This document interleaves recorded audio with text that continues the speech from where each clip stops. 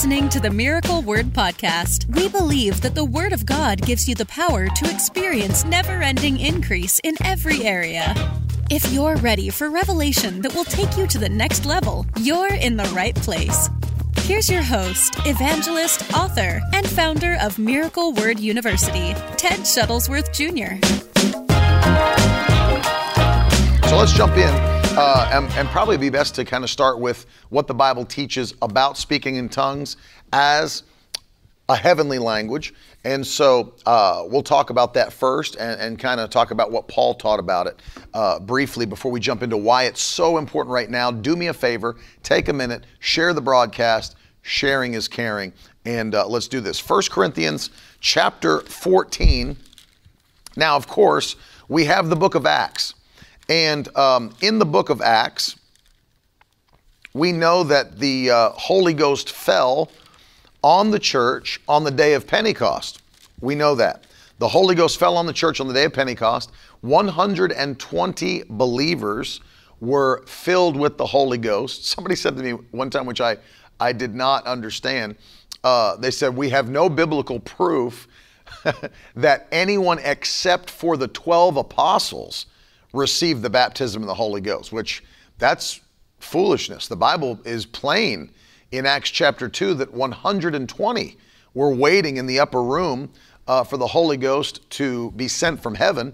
And when the Holy Ghost fell, they all began to speak with other tongues, and they all had tongues of fire that appeared upon their heads. It was not just the 12 apostles, but all 120 that were there received the gift of the Holy Spirit. So to say there's no proof in the Bible that anyone other than the 12 apostles received the Holy Spirit is absolute foolishness, and it's just somebody has not read the Bible. That's all that is. So then we have the narrative throughout the book of Acts. Of course, we have Acts chapter 2. They all spoke with tongues. We have, on top of that, Acts chapter 8, where Philip preaches in Samaria. Then Peter and John lay their hands on all the believers. They are all filled with the Holy Spirit. And in that sense, there was some form of an outward sign because Simon the sorcerer could see physically on the outside that these people had all been filled with the Holy Ghost. Well, being filled with the Holy Spirit is an inward work, as you know. So what was it that Simon was able to see happening in all these believers in Samaria that they got the Holy Ghost? Well, I believe in context, if you compare Scripture with Scripture, they were speaking in tongues. Go to Acts chapter 10. Now we're in Cornelius' house. Peter's preaching the gospel to the Gentiles. And while he's preaching, all of Cornelius' household is not only saved, but filled with the Holy Spirit. And they begin to speak with other tongues and prophesy to the point that literally the Jews said, hey, these people have received the same gift that we received on the day. But they looked at them speaking in tongues, prophesying, and recognized they have the same Holy Spirit that we received on the day of Pentecost. And so they received it in Acts chapter 10. And then in Acts chapter 19, we see Paul going to Ephesus, meets 12 men, and they are baptized in the name of Jesus Christ. Then Paul lays his hands upon them, and they're all filled with the Holy Spirit, all 12, and begin to speak with tongues and prophesy. So all through the book of Acts, it is the standard that anybody who was filled with the Holy Ghost began to speak with tongues and has that ability. Even Paul, who was also filled with the Holy Spirit, said later, which we're going to read, we're in 1 Corinthians 14, that he speaks in tongues more than all of the church members. And so it was a standard practice in his life. Bud on Periscope says, speak like the devil, Ted. You can come over and play. I don't know what that means. Once again, mental patience on Periscope. But anyway, 1 Corinthians 14. Now, let me break this down. Paul is speaking to the Corinthian church, a church that is got an abundance of gifts flowing in their assembly. Abundance of gifts. I mean, they got all kinds of stuff. Speaking in tongues is a standard. Giving words in tongues is a standard.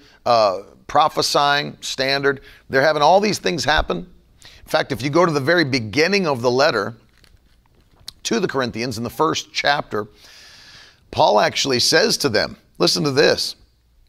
I'll read verses 4 through 7.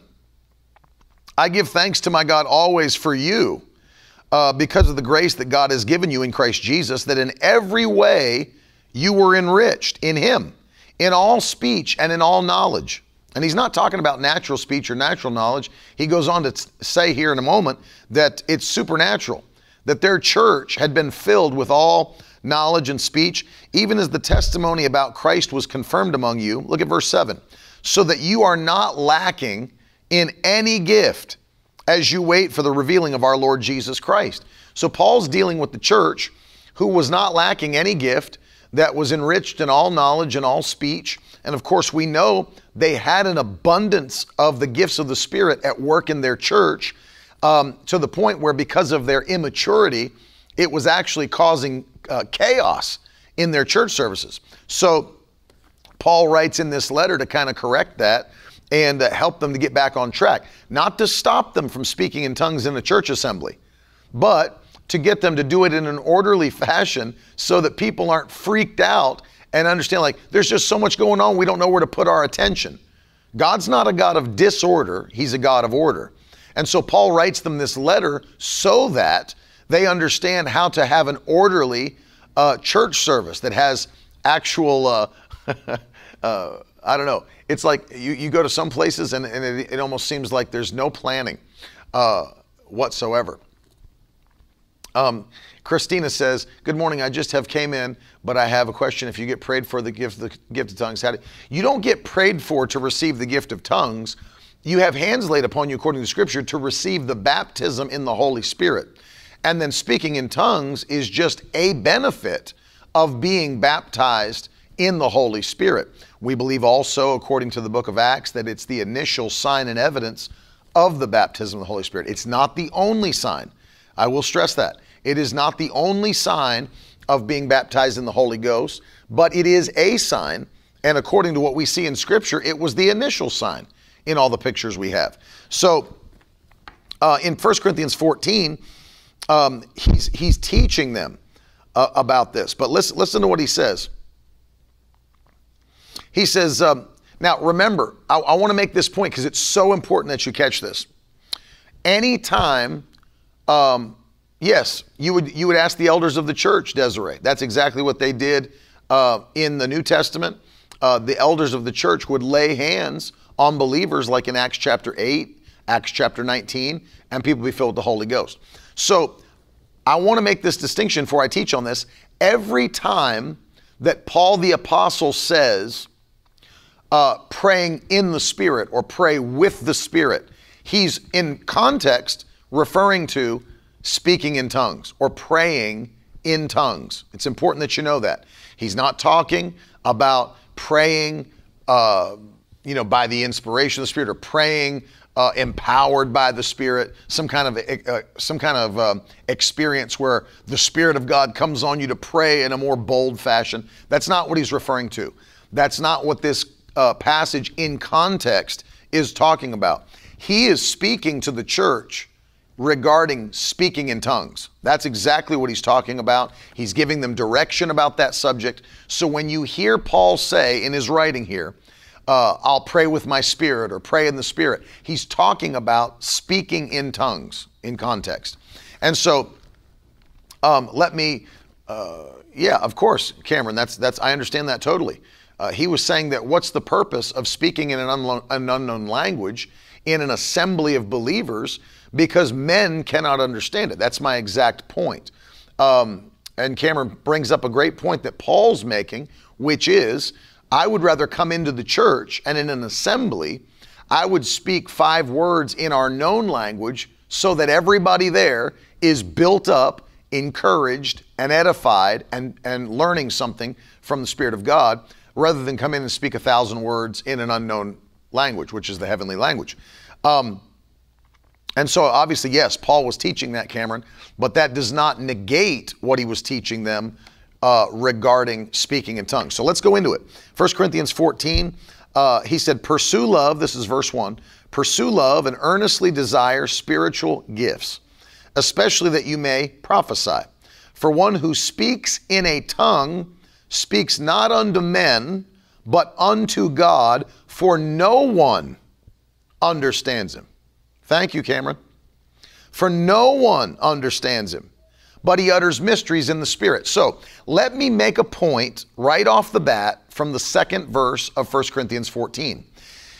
If what Paul was referring to here was God empowering you to speak a foreign earthly language, he would not have written here what he wrote. Because if God empowers me to speak German, for example, I'm not uttering mysteries in the Spirit, and I'm not speaking only unto God and not unto men. German is a language understood by many millions of people. So is Chinese, Cantonese, whatever it might be. Whatever earthly language you might be referring to, if I'm empowered to speak, and I'm not saying God can't do those things. We have record in history of God doing those things. I have record in our family when my grandfather pastored of those kinds of things happening. But that's not what speaking in tongues is, and that's not what the baptism of the Spirit is. And so here he says that one who speaks in a tongue speaks not unto men, but unto God. It's a heavenly language. No one understands him. No one understands him. And so it's not for the purpose, for example. That's why based on this, and this is something for all you Bible students out there, you Bible people that are hungry for Bible knowledge, remember this. When you are building doctrine or understanding the doctrine of Scripture, if you have narrative stories about something, and that's all you have, then you would create your doctrine from the narrative. For example, the virgin birth. There's nobody that's taking time to teach on the virgin birth in the New Testament. All we have is the narrative, where it's the storyline of the Bible telling us Mary was a virgin. She'd been with no man, but the Holy Spirit came upon her. The Holy Spirit impregnated her. Well, that's a narrative. It's not didactic teaching. It's not Paul sitting in front of the believers and saying, now I want you to understand what happened when Mary was impregnated by the Holy Spirit. It is the Bible telling us the story.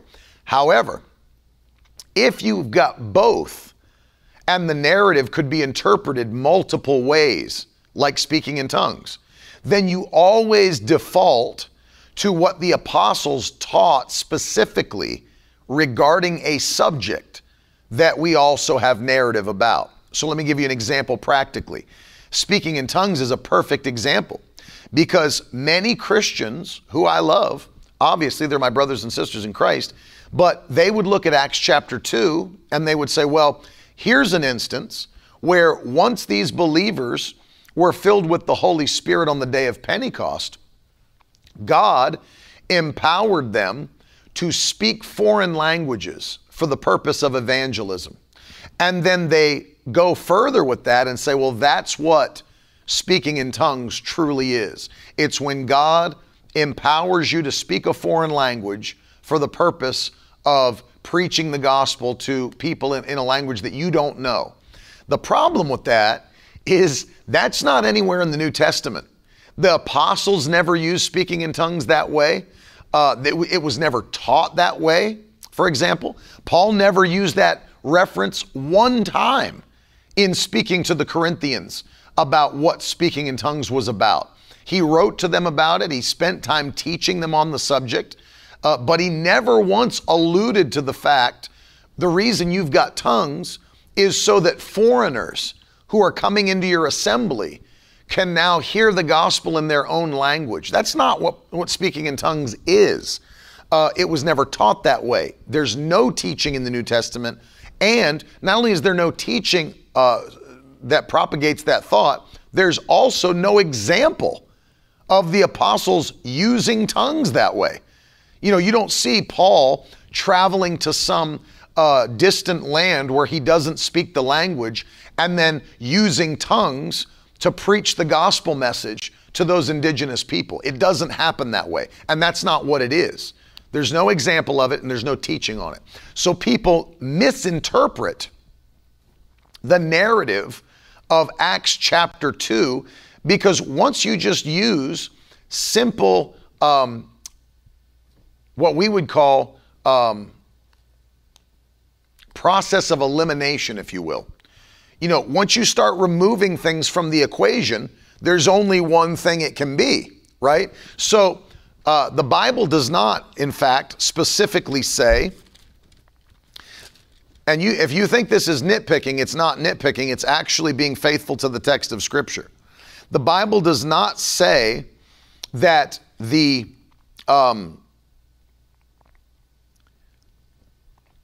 believers spoke foreign languages. You know what it says? Let me read it to you. Acts chapter 2, verses 5 and 6. Listen to how the Bible, which is every word inspired by the Holy Spirit, listen to what the Bible says. Verse 5, now there were dwelling in Jerusalem Jews, devout men from every nation under heaven. Verse 6, and at this sound, the multitude came together. What sound? The sound of all the believers speaking in tongues. At this sound, the multitude came together and they were bewildered. Now listen, because each one was hearing them, all of them, speak in his own language. It does not say that the believers were speaking foreign languages. It says that the foreign Jews were hearing it in their own language. It's a very different thing. It's a very different thing. For example, my opinion, just by process of elimination and comparing it to other scriptures that teach the same thing, the only thing that could have happened on this day is that God could have interpreted their heavenly language to those Jews in their language. It's the only thing that could have happened. Because the Bible does not ever teach, ever, not once, that speaking in tongues is a foreign language. It's never used that way. It's never even alluded to that way. It's not what it is. And so if you are faithful to what Paul taught about speaking in tongues, which we're going to read in 1 Corinthians 14, if you are faithful to the understanding of what Paul taught that tongues really is, you can't be faithful and go back to Acts 2 and say, well, in this instance, though, they were speaking in foreign languages. Bible doesn't say it, and that's not consistent throughout the rest of the New Testament. So you have to be faithful. There's not like one thing that was poured out on the day of Pentecost, because notice, in Acts 10, when they went to Cornelius' house, the Italians, and they couldn't believe. I mean, Peter had to see a vision just to believe that anyone other than the Jews could have the Holy Spirit and the gospel.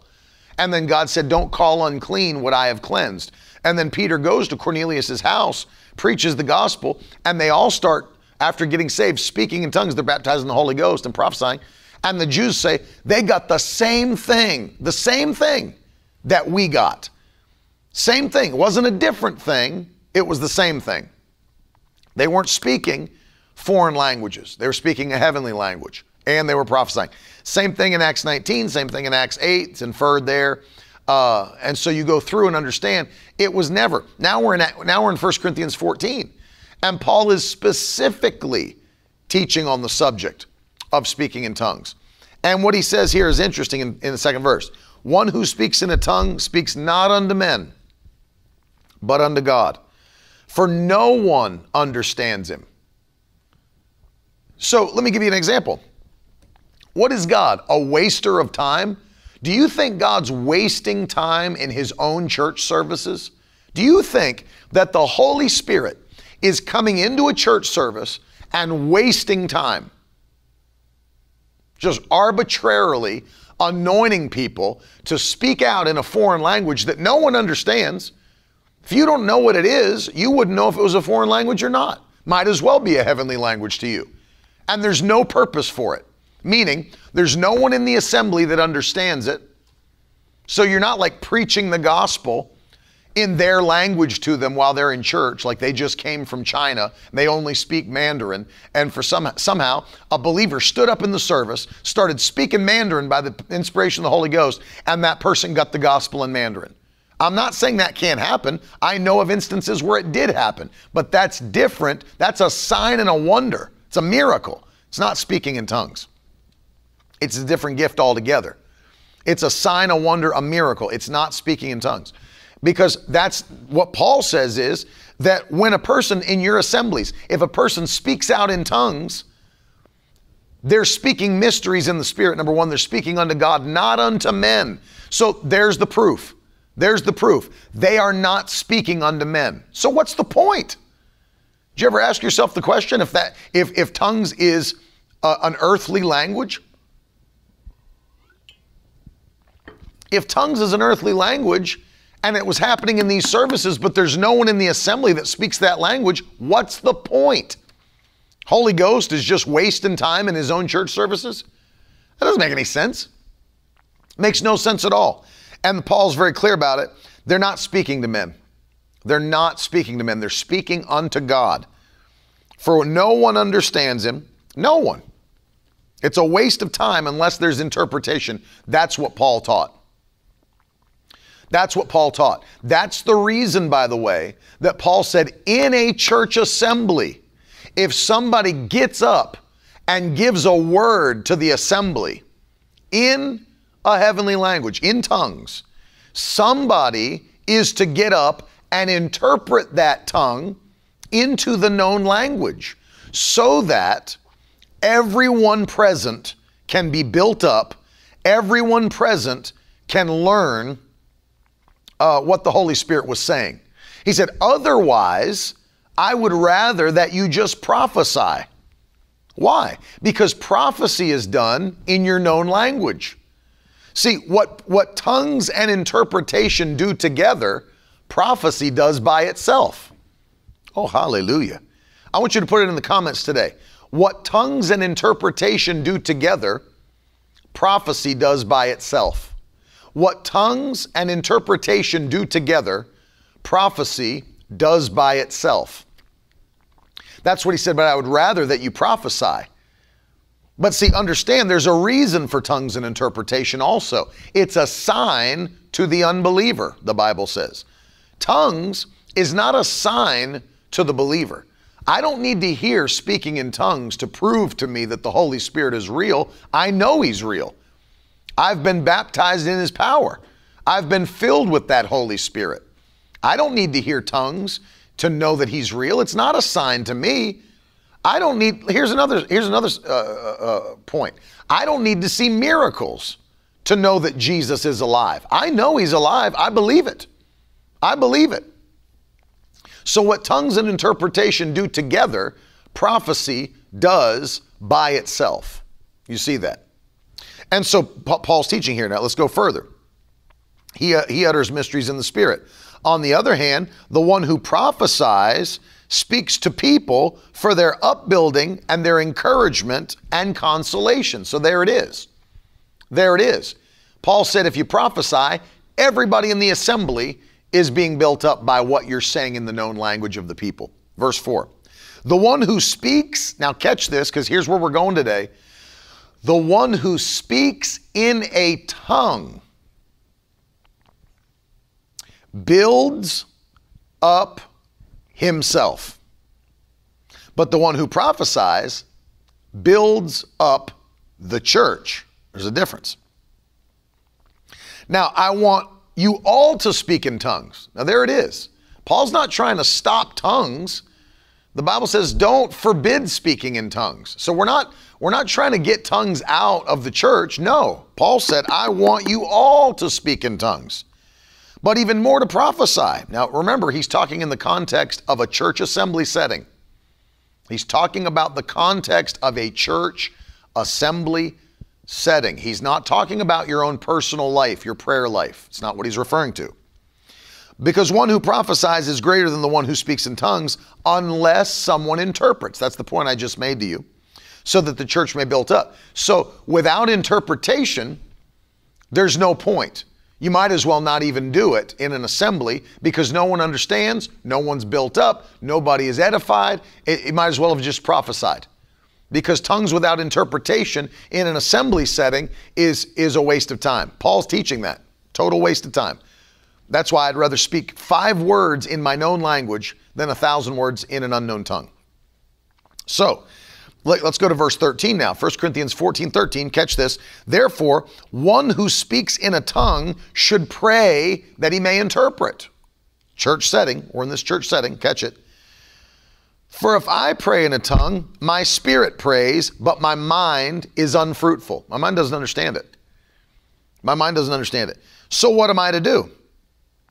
I will pray with my spirit. Now, notice, this is what I told you about at the beginning.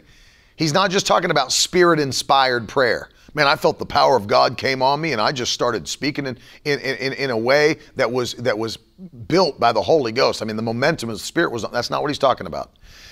Stay in context. Stay in context with the whole teaching. What am I to do? I'll pray with my spirit.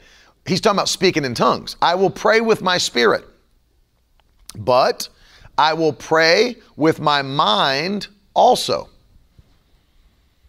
What's that mean? I'll pray in my known language. I'll pray in my known language as well as praying in the Spirit. And then he says, I will sing with my spirit, sing praise with my spirit, but I'll sing with my mind also. And then in verse 18, notice this, he's talking now, he flips over to talking about his own personal prayer life. I thank God that I speak in tongues more than all of you. 1 Corinthians 14:18. I thank God that I speak in tongues more than all of you do.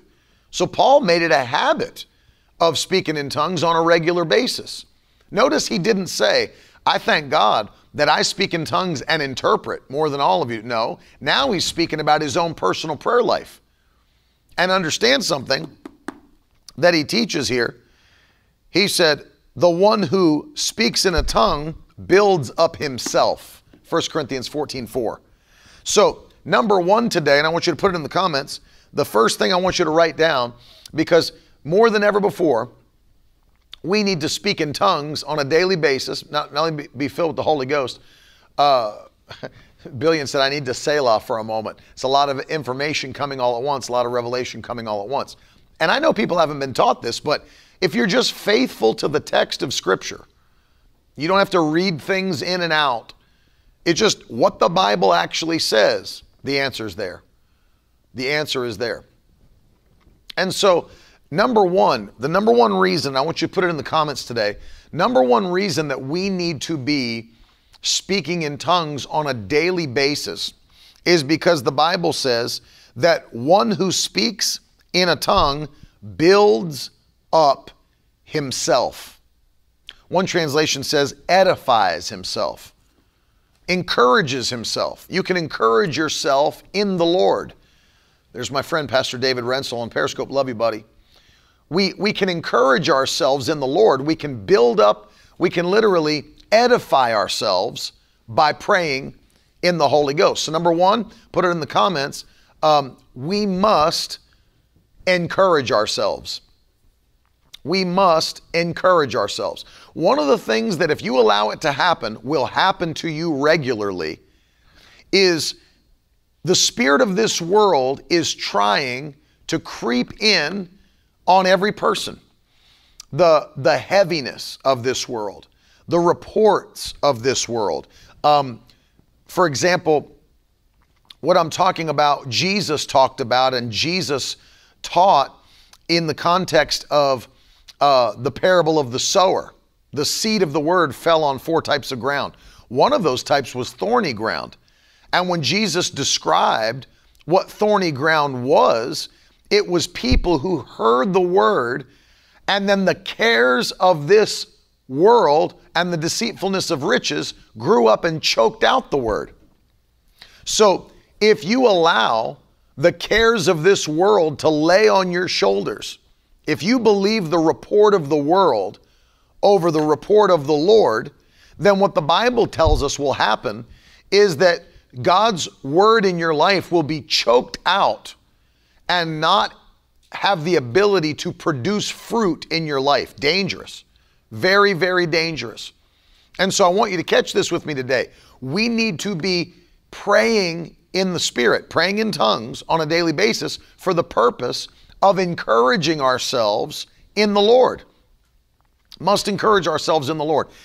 If not, see, if we let things go to a default, and here's the problem, because you could even apply, even though I know it's not a spiritual principle, but it is a spiritual principle in the same way.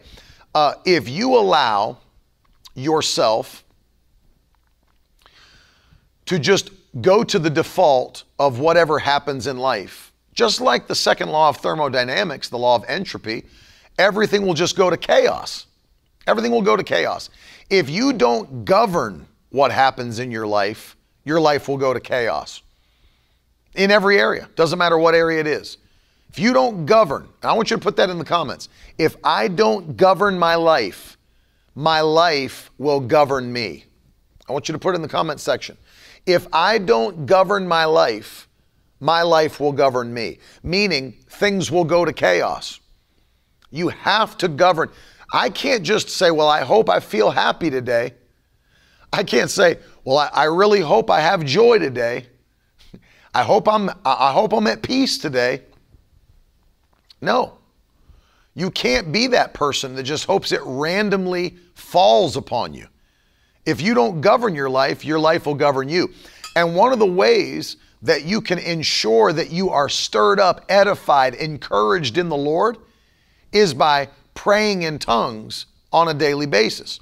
One who speaks in a tongue builds up himself. 1 Corinthians 14:4. And so one of the things I want you to see right off the bat is, especially now, in the year 2020, if you're watching this on replay in the future, and you don't remember, 2020 was a stupid year where everything that could happen happened, where the enemy tried to launch every attack that he could launch, and we still had a year of violent increase in expedited favor. And what I want to show you is, in times like this, see, anybody can be stirred up when everything's going well. Anybody can be encouraged when everything in their life is going the way they planned. But how do you react when the devil's attacking? How do you react when it seems like there are things coming against you? My opinion, that's the true mark of a Christian. How they react when things are trying to come against them. Because even a sinner can live victoriously when it's victory going on. What do you do when there's an attack? And one of the things you got to make up in your mind is this: I will encourage myself in the Lord. I will pray in the Spirit, and I will build myself up on a daily basis. On a daily basis. Anybody that's been a world-changing spiritual leader has lived this principle out in their life. That I mean change nations. I remember Pastor Enoch Adeboye said, no preacher should even take the pulpit to preach unless they've prayed in the Holy Ghost for at least an hour. Amen. And I don't disagree with him, because we need the help of God and we need the Spirit of God to lead us. And so that's number one. Number two, I want you to go with me to the book of Jude. And of course, here's a verse of scripture that you know well, or should know well. The Bible says this in Jude, verse 20. Here's the second reason that we need to, in 2020, be praying in the Holy Ghost more than ever before. Number two, but you, beloved, building yourselves up in your most holy faith and praying in the Holy Spirit. Building yourselves up in your most holy faith, praying in the Holy Spirit. So, number two, you can actually, it doesn't give you more faith, but it does stir up the faith that you already have. The Bible doesn't teach anywhere that speaking in tongues gives you more faith. Faith comes by hearing, and hearing by the Word of God. Faith also can come by experiencing the manifestations of Christ. Miracles, signs, wonders. The Bible says in the Gospel of John chapter 2, many people believed on Jesus' name when they saw the miracles which he did. And so you can experience the miracles and the manifestations of Christ, and that builds your faith. You can also hear the word, and it builds your faith. Your faith's being built just by listening to this broadcast today. So number two, love you, David. Have a great one. Number two, when you pray in tongues, you are literally building up or stirring up the faith that you already have. I always tell people like this. It's almost like if you were somebody who ran track or whatever. And as you're running track, you wouldn't just show up on the actual track or the field or whatever it might be in your street clothes with no warm up and try to run a race. No, you would stretch out. You would get there early and you would warm up. You know, you would do whatever. You would warm up your muscles. You would do some practice sprints. You'd jog a little bit. You'd stretch out. What are you doing? You're getting your muscles ready for action. And the same thing is true with speaking in tongues, is that when you speak in tongues, I am getting myself in position to be used by God. Building myself up in my most holy faith, praying in the Holy Ghost. I'm preparing myself for action, for faith action, whatever God has asked me to do. I can remember this, that I was, you've heard me tell the story before, when I was a young minister, I just started preaching. It was one of the first places I'd ever traveled. And I had a night flight going from Norfolk to Atlanta, and then Atlanta to Indianapolis. And as I was on that flight, I just decided I was going to pray in the Spirit, pray in tongues for the whole flight. And so I'm there praying, and the Lord's began to speak to me immediately. And it was about another man on the flight that I should pray for him. This is what's going on with him. God began to give me a word for him. And I was in my early 20s, man. And I was like, man, I'm just making this up. And it was dark in the cabin, so I couldn't even see the man other than his silhouette. And the Lord told me that to start praying for his eyesight. And I had not noticed him before we took off. Start praying for his eyesight. And I got that from praying in the Holy Ghost. And as I did, I spent the rest of that flight to Atlanta praying for the man, praying for his eyesight. Didn't know him, never had seen him. Saw his silhouette. The Lord pointed him out to me.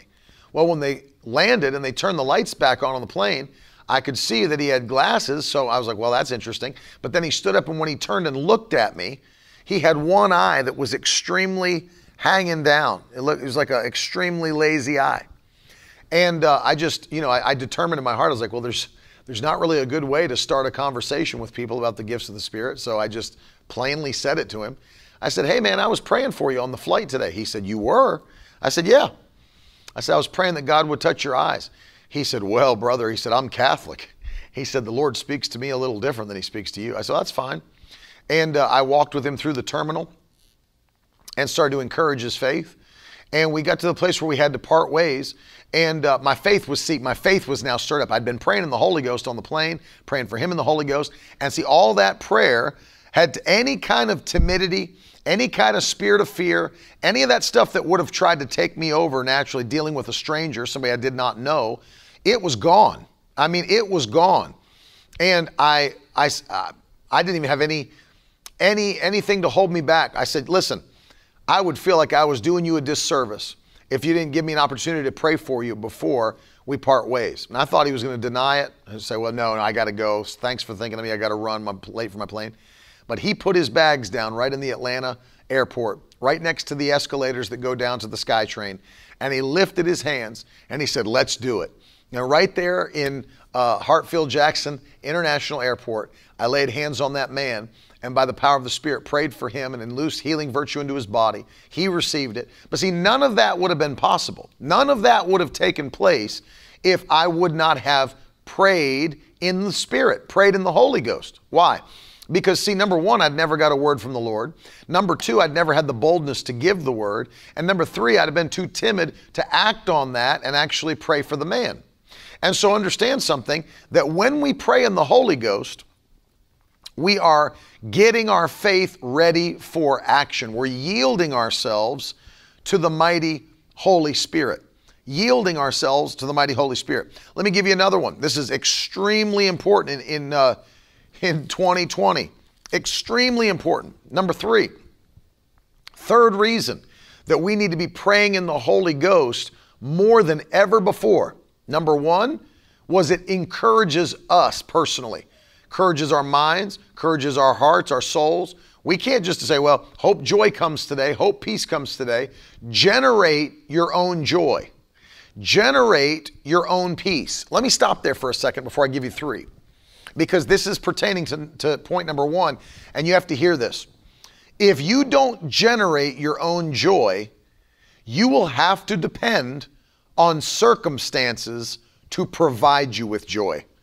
I'm going to say that again, and I want you to write it in the comments. I must generate my own joy. Generate your own joy. If I don't generate my own joy, I have to wait on circumstances to provide me with joy. So I have to wait for a joyful circumstance, a joyful event, something that makes me happy. If I don't generate my own joy, I am literally at the mercy of life. I'm at the mercy of life.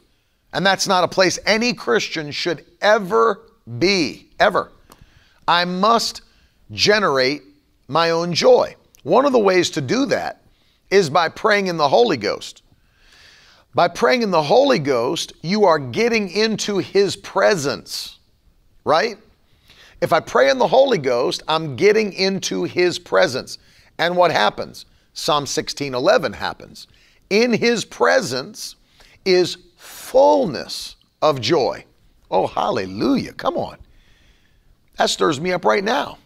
In His presence is fullness of joy. When I pray in the Spirit, I'm getting into His presence. And in that, guess what I'm doing? Generating my own joy. One who speaks in a tongue builds up himself. Why? Because we're getting into His presence, and in His presence, fullness of joy. Hallelujah. Hallelujah. I must generate my own joy. I want you to see that. Same thing with your peace. Must generate your own peace. Hallelujah. Got to generate my own joy. Got to provide my own peace. I'm not waiting on something else or someone else to give me joy or peace.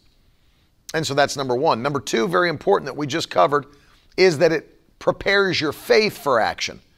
Every believer is expected to take actions of faith.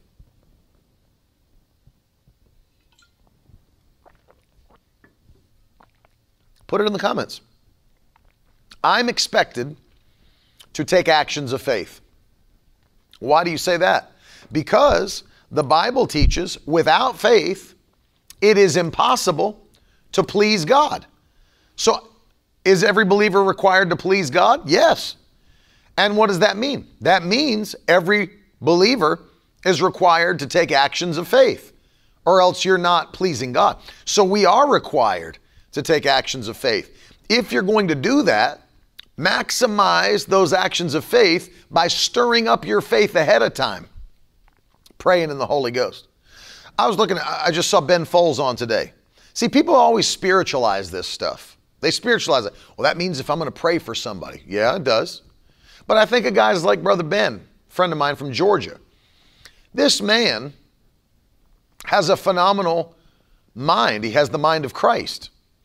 You could sit and talk to him and he'd tell you about what he does. And after he explained it all to you, you still wouldn't understand what he does. But he has the ability to build himself up in faith, to take actions of faith. He's producing things right now that have never really been produced.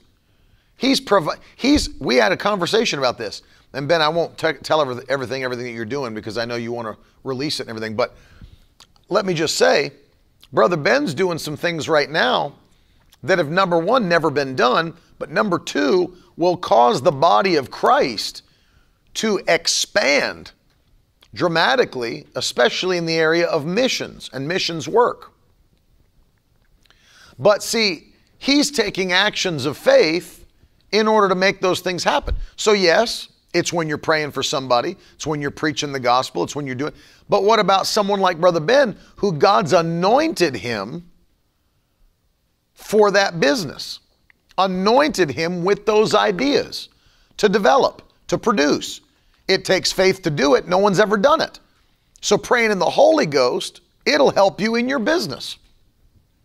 Do you know God will give you ideas praying in the Holy Ghost? If you've never heard me say this, you talk about taking actions of faith.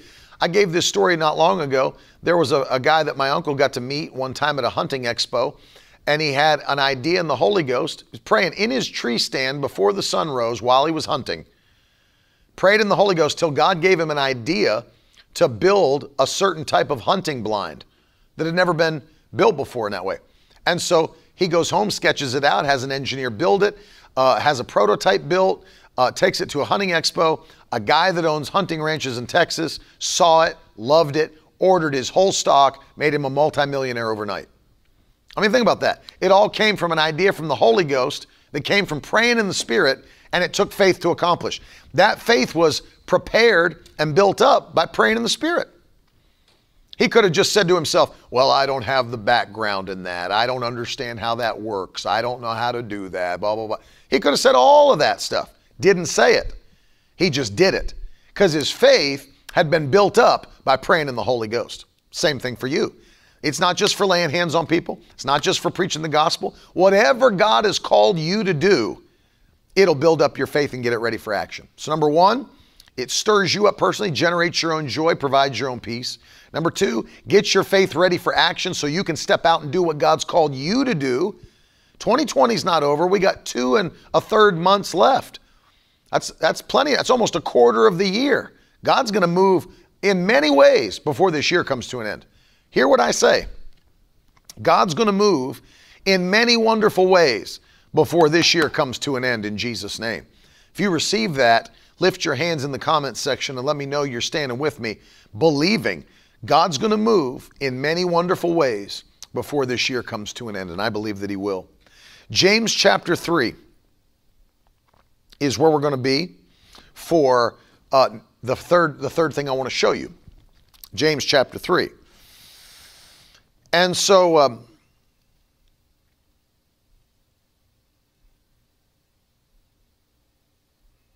let's start with verse 5.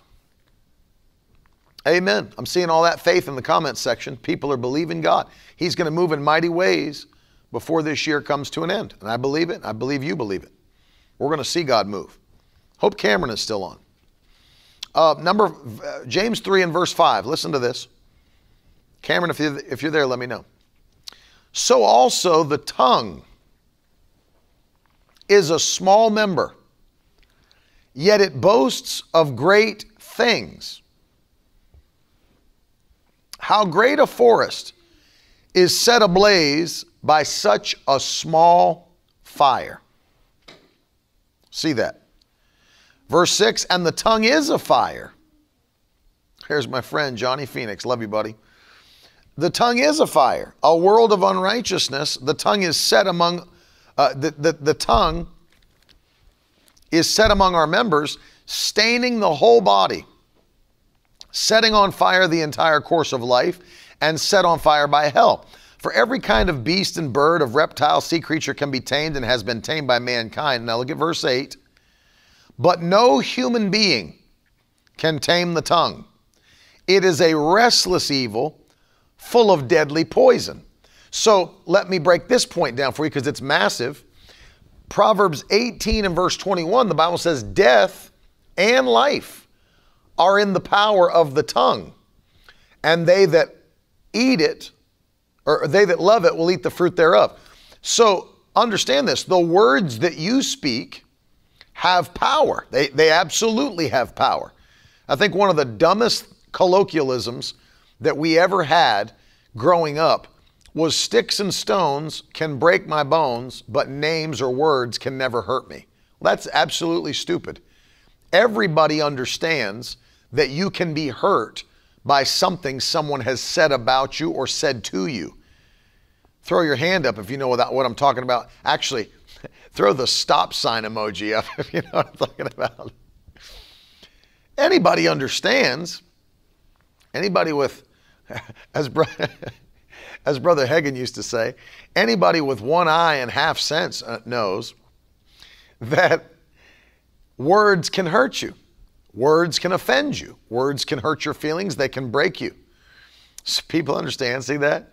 And so James is telling us something interesting here, that in our flesh, in and of ourselves, we can't tame the tongue.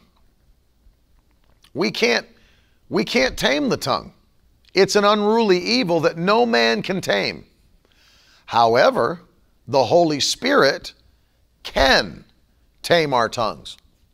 The Holy Spirit can tame our tongues. And so,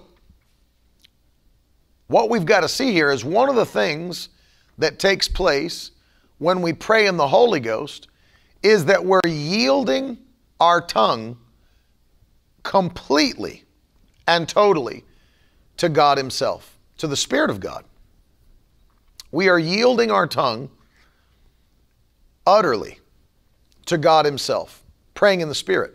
We're not doing that Paul made it very clear. It's not from his mind. He didn't say, I'm going to pray with my, that's why I made the point. I will pray with my spirit and I will pray with my mind. Praying in tongues is not generated from your mind. It's not something you thought up. It's why you can't teach someone to speak in tongues. I've seen people try to do that at the altar. They lay hands on people. Now say Bobo, now say Rasha, now say Shiti. It's like you can't teach somebody to speak in tongues. That's foolish. It's not generated from your mind. It's generated from your spirit, which is connected to the Holy Spirit, for you're filled with the Holy Spirit. And so that's why, I don't know if you've ever, yeah, exactly. Johnny said it's pretty hard to curse when you're praying in the Spirit. It's pretty hard to cuss somebody out when you're praying in the Holy Ghost. And so it's true. You're utterly yielded, utterly submitted to the Holy Ghost when you pray in tongues. And then I want you to think about this as well, is that since it's the Spirit praying, has anybody else noticed this? Those of you that are filled with the Spirit, those of you who pray in tongues, has anybody else noticed that because it's generated in your spirit, not your mind, have you ever noticed that you can pray in the Spirit but do other things at the same time that take your mind working to do them? You ever notice that? Put your hand up if you've noticed that. I have. I mean, that's pretty interesting to me. That because praying in the Spirit's not generated in your mind,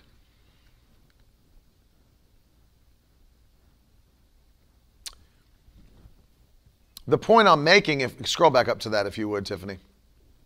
For 20 Kevron on YouTube, the point I'm making, this is from James chapter 3, as you saw me read verse number 8.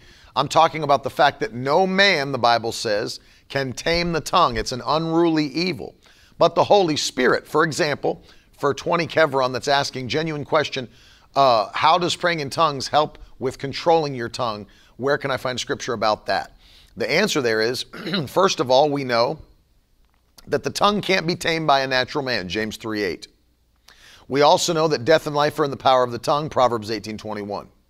But we also know that Paul taught, 1 Corinthians 14, that when you pray in tongues, it's the Spirit praying. You're praying out of your spirit, man, not out of your mind. Paul makes that distinction. You have to go back and watch. I've already taught on that part. But then we can understand this, that the fruit of the Spirit, 20 Kevron, the fruit of the Spirit found in Galatians chapter 5, one of the fruit that come from the Spirit. So if you want to think about the Spirit of God as the tree, and these things as the fruit that come off the tree, love, joy, peace, patience, gentleness, goodness, meekness, faith, temperance, self-control, as it were. Those things come from, not your flesh. If you go read Galatians 5, 20 Kevron, it will list the works of the flesh. But now it then lists the works of the Spirit. One of those, by the way, the last one, which I believe is the most important, is self-control. Let me be totally clear. Self-control does not come from your flesh. No one without Christ, without the Holy Spirit, can control their flesh. They're sinners. They're dead in trespasses and in sins.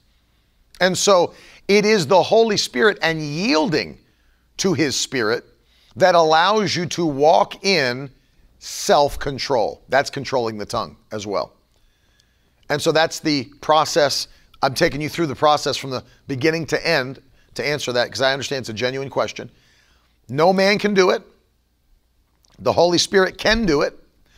You are filled with the Spirit, which gives you the ability to yield to the Spirit. And then self-control, which is a fruit of the Spirit that cannot be accessed through the flesh, only through the Spirit, allows you to do what no man can do, which is to tame the tongue. And praying in the Spirit, which is also obviously part of being connected to the Spirit, yielded to Him, is something that is like 100% pure control. Think about that. It's like 100% pure control of the tongue, because everything that's coming out of your mouth is from the Holy Spirit when you're praying in tongues. It's not from your mind. That's right. As Johnny said, my flesh is not strong enough to break bad habits or addictions, but the Spirit in me that He's yielded to is strong enough. Stronger than any addiction, stronger than any problem, stronger than any issue. So we understand that. And why I'm saying that as point number 3, that it's so vital, is because especially in 2020, when you're seeing everything go haywire all around you, we've seen the government go haywire, we've seen healthcare go haywire, we've seen culture go haywire, all these different things. When you see that, the temptation is to begin to speak what you say instead of speaking what you believe. Here is the real test. As everything's gone crazy, will you continue to speak what God's Word says versus what you see in the natural realm? Because it's easy, let me tell you. If we've ever been given content to speak from the culture, from the politics, and from the healthcare system, if we've ever been given content to talk about around the water cooler, right now is the time we've been given that stuff. And so, it's very important to understand that you've got to guard your tongue by the inspiration and power of the Holy Ghost, and then only speak what God says. And James, I will answer that question in a moment. Speak what God's Word says. Don't speak what you see in the natural realm. So let me give you some Bible for that, because it's a very important point. When they sent 12 spies into the promised land, Canaan, they saw giants there. Hey, Christina. They saw giants there. 10 of them came back full of fear and said, we can't take it. There's giants in there. We're like grasshoppers in their sight. We're like grasshoppers in their sight. 2 of them had faith. And you know what they said? We're well able to take the land. Bible calls their report a report of faith. But notice, he didn't call the other report a report of fear. You know what it was? An evil report. Think about that. An evil report. When we speak what the world says, or what we see in culture, whatever, it is an evil report coming out of our mind. You know why? We're contradicting what God already said in His written word. Oh, hallelujah. We're contradicting what God already said in His written word. Hallelujah. So we've got to speak by the Holy Spirit and by self-control only what the Holy Spirit is saying through the written word. I refuse to speak an evil report out of my mouth. You're welcome, 20 Kevron. I refuse to speak an evil report out of my mouth. And so I wanted to make these 3 points for you today, because it's so vital that at the end of this year, listen, we're sticking to our promise. We're sticking to our word. We will not let go of this word. It's a year of violent increase and expedited favor. It's what it is. It's what we're going to have. It's what we've already been having. It's going to continue. And these last 2 and a third months are going to be mind-blowing to the people of God. Get ready. Get ready for the best days you've ever had in Jesus' name. And so here's the key. Number 1, as you pray in the Holy Ghost, you're encouraging yourself. You will not fall into depression. You'll not get discouraged. You'll not become anxious. You'll not get to a place where you don't feel like you can accomplish what God said you can do. By praying in the Holy Ghost, you will encourage yourself. Number 2, you will prepare your faith for action. And you'll take actions of faith to please the Lord. Even in these last 2 and a third months of the year, you will please God with faith-filled actions that will bring the increase you're believing Him for that will bring the victory you're believing Him for. And then finally, you're controlling your tongue, which I left it for last because it is vital. You will have what you say. As a man thinks in his heart, so is he. So whatever you think, whatever you believe to be true, you will confess, you will say. You know why I don't go around telling everybody that I'm nothing, that I'm stupid, that I'm just not that smart, I've never been able to figure things out. I don't believe that about myself because it's not true. Number one, I've got the mind of Christ. I have the Holy Spirit who teaches me all things. So the reason I don't go around saying that stuff about me is because I don't believe it about me. I believe what the Word says, and then I speak what I believe. As the apostles said, we believe, therefore we speak. Thank you, Johnny. I appreciate it. James asked the question, many times in his personal prayer life, he'll be praying in tongues, and then he'll switch over into English. Is that prophecy? Because it happens in his personal prayer time. That would depend, James, on what the Lord is leading you to say. If you're just going over into prayer, then you're praying. It's like Paul said in 1 Corinthians 14, I'll pray with my spirit, I'll pray with my mind, or in my known language. So it might be you're just like Paul was doing, switching back and forth between praying in the spirit and praying in your known language. If you are prophesying things about the future, then, write it down and see that it comes to pass. If it does, then yes, the Lord is speaking to you to prophesy even in your own personal prayer time. And that can be easily seen by the fruit of what you're saying. But many times that'll happen to me. I'll pray in the Spirit, then I'll pray in English, then I'll pray in the Spirit, then I'll pray in English.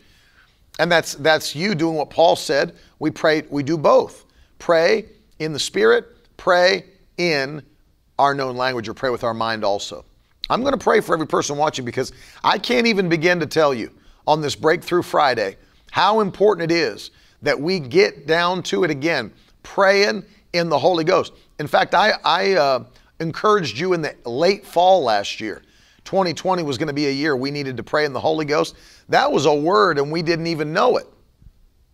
Do you know that? That was a word and we didn't even know it.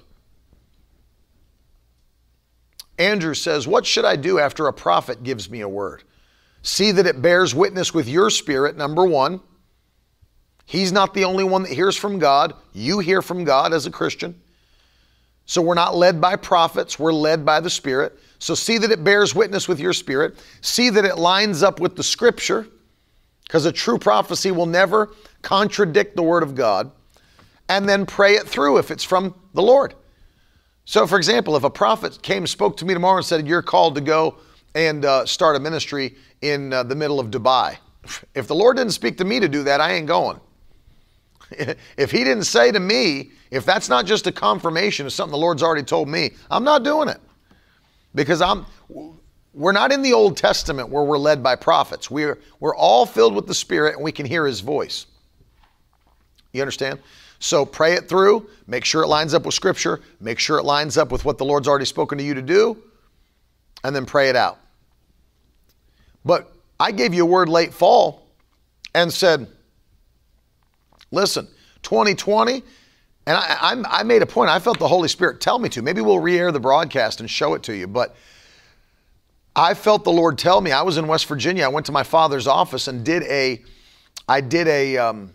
broadcast from his office where I told you 2020 is going to be a year that we're going to need to pray in the Holy Ghost more than ever before. Well, look at it. Look at it. I mean, look at it. I mean, we've gone through everything a nation can go through outside of war, and the enemy has worked hard to discourage the church specifically. And if you're watching from another nation, you know what's going on in your nation. You know what's going on in Nigeria right now. You know what's going on in other nations. Australia, South Africa. You know what's happening. And this word has come to pass. It's been a year, just like the Lord said to us, that we need to pray in the Holy Ghost like never before. And we still need to. That's why I'm encouraging you again. The year's not over. We've got 2.5 months left, 2 1/3, whatever. We need to get every day praying in the Spirit, praying in the Spirit, praying in the Spirit. Don't let up. Don't take your foot off the gas pedal because we're coming into the holiday season. It's not a time to coast. My wife wrote a great article in the newest magazine called Autopilot Off. I am not coasting into the end of this year. Not coasting into Thanksgiving. I'm not coasting into Christmas. I'm running. And by the time 2021 comes, I'm going to run. I'm going to run in 2021. Watching from Zambia, I'm so glad you're with us. Thank you for watching from Zambia. I love you. Let me pray for you right now at the end of this broadcast. Father, in the mighty name of Jesus, I pray for every man, every woman that's watching this or listening on the podcast. I ask you now, Lord, in Jesus' name, that you would touch them today. If they're not filled with the Holy Ghost, fill them today with the mighty baptism of the Holy Spirit. Empower them. I thank you, Lord, that they will have the evidence of speaking in other tongues, that you would empower them for the work whereunto you've called them, that before this year comes to an end, we'll see mighty miracles, signs, and wonders take place in Jesus' name. We expect it. We thank you for it. Lord, we thank you that your will is going to be done. Your body is rising up, the body of Christ. We're rising up in this nation and around the world to do what you've called us to do. The best days are ahead in Jesus' wonderful name. We refuse to be defeated. We've already got the victory because Christ has given it to us. We thank you for it. We give you praise and glory in Jesus' mighty name. And everybody, if you believe it, throw some fire in the comment section. Let me know you're standing with us and that you believe.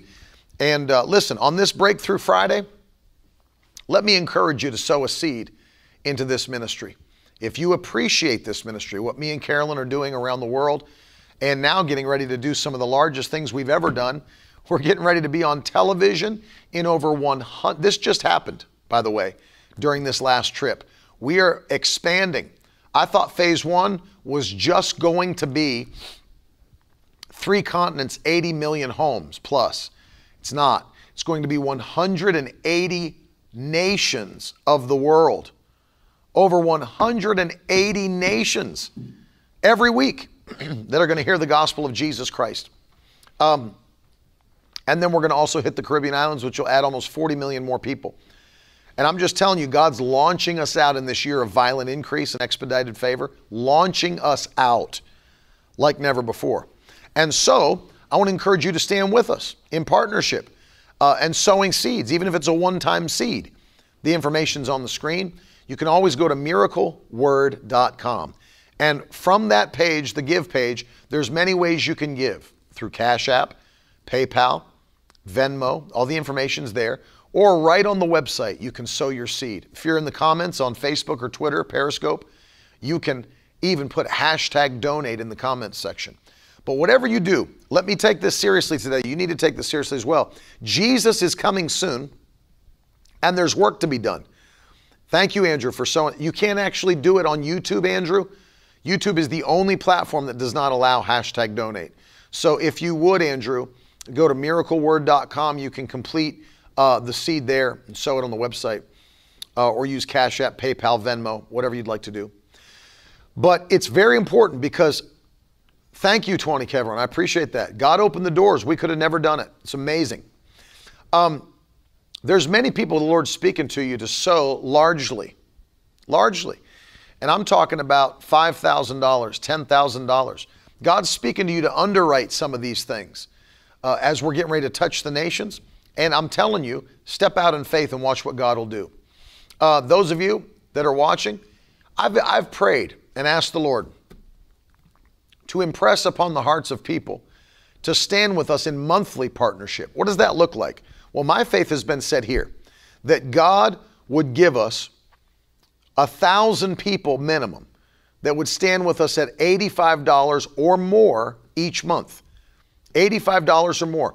Would you be able to be one of those people? Ask the Lord. Maybe you could do more than that. We have people standing with us at $100, $200, $500 a month, some $750 a month. Do what you can do. And let me encourage you that when you do this and stand with us in partnership, you are changing the world. No question about it. You are changing the world with the gospel of Jesus Christ. We just enlarged and increased our partnership with Feed the Hungry. Now we're feeding hundreds of kids around the world every single day. We're going to continue to expand that. And God's going to move. I'm just telling you. I've got such a stirring in my spirit. God's going to move. In a moment, I'm going to pray, because it is Breakthrough Friday. I'm going to pray for miracles for every person that needs a miracle, healing, deliverance, increase, household salvation. Praying in just a moment. But I want you to take this seriously, because God is moving, and now's the time to do the work and sow that seed by faith today, or partner with us today. And I'm telling you, it'll make all the difference in the world. Let me pray now. There's people that have written in, even with prayer requests through the week. There's people that need healing in their body, people that need deliverance from depression, anxiety, spirit of fear, people that need their family and their friends to be saved, people that are believing for increase, their businesses to take off. Let me pray for miracles on this Breakthrough Friday for everybody that's watching or listening. Father, in the mighty name of Jesus, I pray now that you would speak and touch every person. Speak peace into every situation. Speak joy into every heart. One word from heaven's all we need. One word changes everything. Speak the word only and we'll be healed. Speak the word only and we'll be delivered. Speak the word only and we'll be set free. And so I pray now, speak that word from heaven, a word of healing. We thank you that your word says in Psalm 107 and verse 20, you sent your word and it healed them and delivered them from all of their destruction. And so today we're asking you, Lord, loose miracles upon your people in the wonderful name of Jesus Christ. We thank you for what you're doing around the world. We will give you all the honor, all the praise, all the glory. I curse sickness and disease today, command it to loose its grip on God's people. Let them go. Take authority over depression, anxiety, panic attacks, suicidal thoughts. Go now in Jesus' name. Lord, for household salvation, let their family members be saved and come into the kingdom. In the wonderful name of Jesus, we thank you. We give you praise. In Jesus' mighty name, amen. I love you guys. I'm on my way to Huntington, Texas, starting tomorrow is when I'll fly out. Sunday, the meeting begins, and it's through Friday. If you're anywhere close to the Houston area, I want to encourage you to come. It's about an hour and something from Houston, but look it up on Google Maps. You'll see where Huntington is. Just go off the paved road, get on the gravel road, and when the gravel road ends, take a bicycle on the dirt path, and then you'll be in Huntington. Come and join me. It's going to be awesome. I'm only messing around. It's actual civilization. It's going to be awesome. I want to see you there. If by any chance you can get there, love to see you. Have a phenomenal weekend. Thanks to everybody that sowed. Thanks to everybody that's hanging with us. Don't miss tonight, if you're anywhere near Carolyn, 7 o'clock, Champion Christian Center, Washington, Pennsylvania, and Chick Church. You got to be a girl. You got to be a chick to be a part of it. We love you guys. Have a phenomenal day, and I'll talk to you again very soon. Later. Now that's the stuff leaders should be made of.